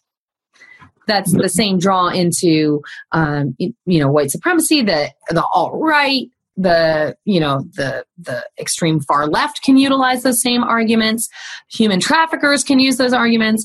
That it's like we should, in my opinion, that focusing on that early adolescent stage and giving them at least the information. You can't make people use the information that you give them, but it's can we at least make sure that they have that information to potentially utilize? So that would be a good age, I think, to begin. Yeah. If a reality is offered that's almost too good to be true, then at least question it to some degree. Yes. Fact check that. Yes. Which is really can we just teach everybody fact check everything ever? That. If someone wants to disengage, they contact your organization. So what are the steps to take someone out of that reality that they're in? Very often we're contacted not by an individual, but by somebody who is concerned about that individual. There's a point in which, like I mentioned earlier, where people are sort of untouchable, they're sort of unreachable, that they're so entrenched and invested in their ideology that, it's you can't just be like, oh, hi, I'm an ex-neo-Nazi too, come on out. But what can happen is that you can try to begin a dialogue with them. And this is true for, wherever people are at. The very first thing is to build trust with somebody. And that is oftentimes the longest part of the disengagement process. It's hey, we're just going to have conversations and I'm not going to hold judgment for you because I've been there. I'm not going to hold judgment for this ideology that you're spewing, even though I disagree with it, and I can communicate hey, I don't agree with that at all. I can just, we're listening more than we talk. And what we're listening for in particular is the story behind the story. Mm-hmm. We're listening for those things that got this person to where they are now. And then after we've established trust and, and have been able to begin to identify, then we can begin to start to facilitate connection between that person and the resources that they need in order to start making some, because a lot of times too, it's so-and-so, whatever group of people took my jobs or whatever. And it's okay, well, what jobs were you doing? And they're just the jobs. And I'm just okay, well, what are you qualified to do? Nothing. I dropped out of high school. Okay. Well, can we maybe talk about getting a GED or something because that will be one step in accessing more work for you. Because what I'm hearing is that you're really afraid of not being able to provide for your family, or yourself or whatever. What I'm hearing you say is that you're afraid that you're not going to have access to work or, to a job that's enough to pay your bills. And usually people are oh yeah. It's if you can cut through all the bullshit, and get to well, what are you actually afraid of? What are you actually, what is this? What is the real fundamental root of this? That then you can begin addressing some of the actual needs that they have, instead of just continuing to argue and bicker about, ideology or, or whatever. It's okay, well, whatever. You have all that stuff that you're doing and I can't stop you from that. But I can go here and I can help you be able to, begin to piece together the things and create an environment where it will be favorable for you to turn away and disengage, and then continue to make it more and more favorable to where you are willing to do the work of healing and rebuilding your life and get to a place where you can, make amends for the wrongs that you've done. So in a way, it's very similar to what your ex-boyfriend's mom did with you, offering you an alternative reality and giving you a structure to orient yourself. Yes. And then again, it's like, something that I recognize has so much value for what she did for me was that tangible connection. That she wasn't just like, you should go to school and you should take your, that she was like, you should go to school and I'm going to physically drive you to where those resources are. That wasn't just like, you should do all these things.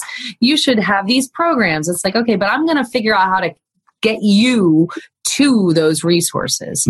And so that's something that I have taken with me wholeheartedly in everything that I do. It's like, it's not enough for me to just wish you the best. Like, I've got to try to, with everything I can, facilitate the means to provide for you to get from where you are to the resources that you need. Now, the work still has to be yours.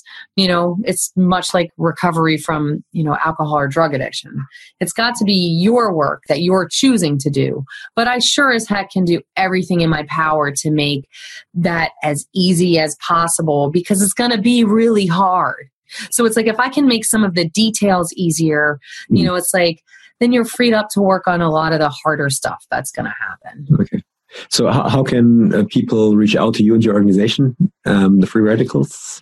Yeah, you can find us on freeradicals.org, and I'm Shannon at freeradicals.org.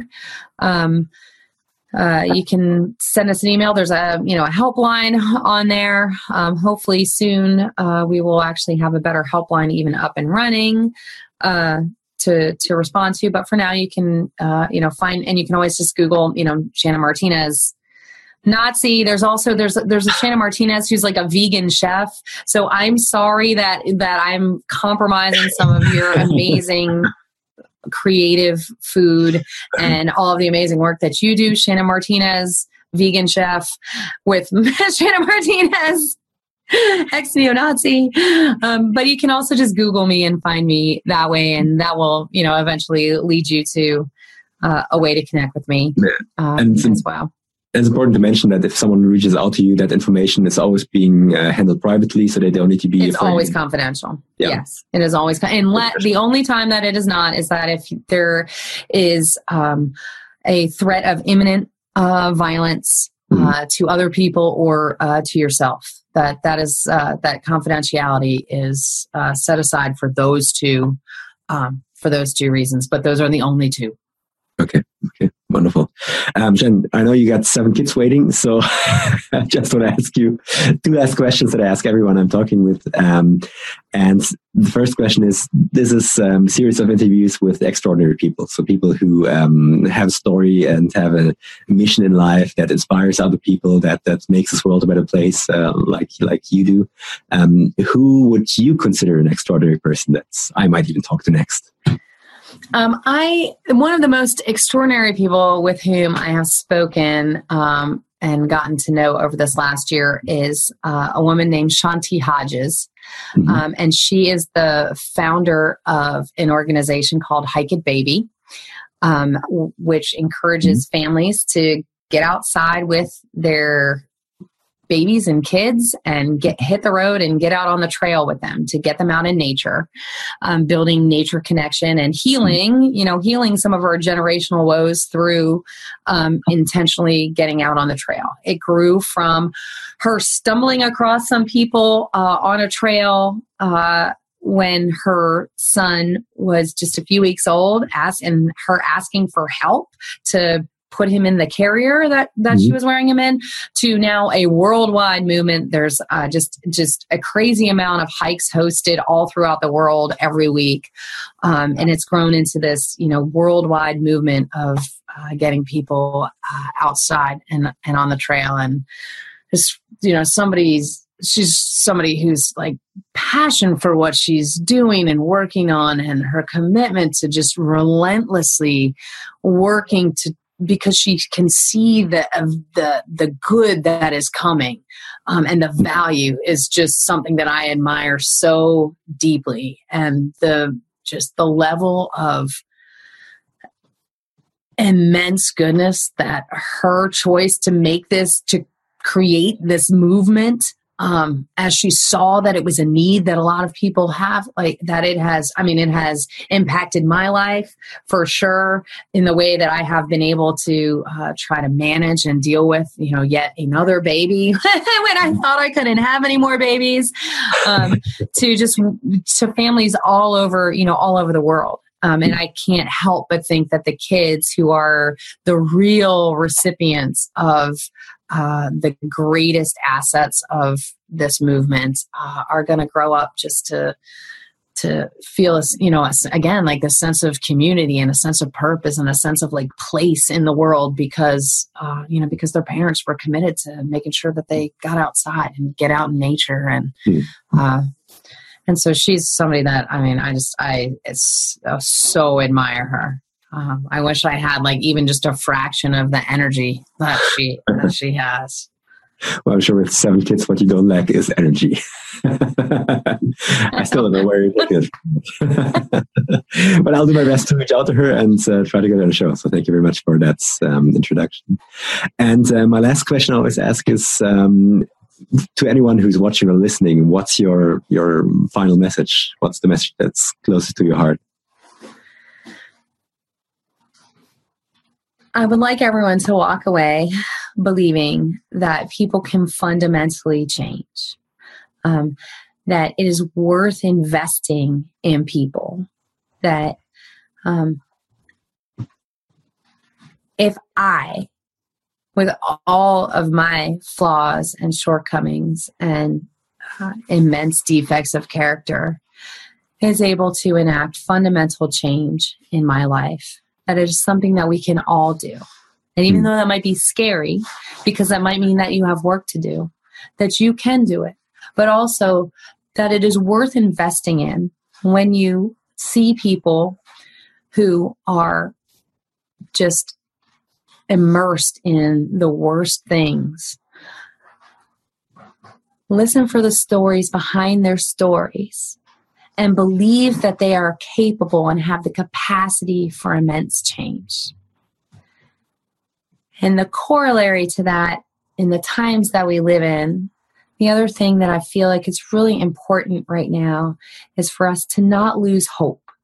That because I know that fundamental change is possible, because that's my life, that we have got to remain hopeful, even in the face of so many things that would steal that from us. That there's billions of dollars invested in making us hopeless. Because a hopeful people is a powerful people. A hopeful people can move mountains because we believe mountains can be moved.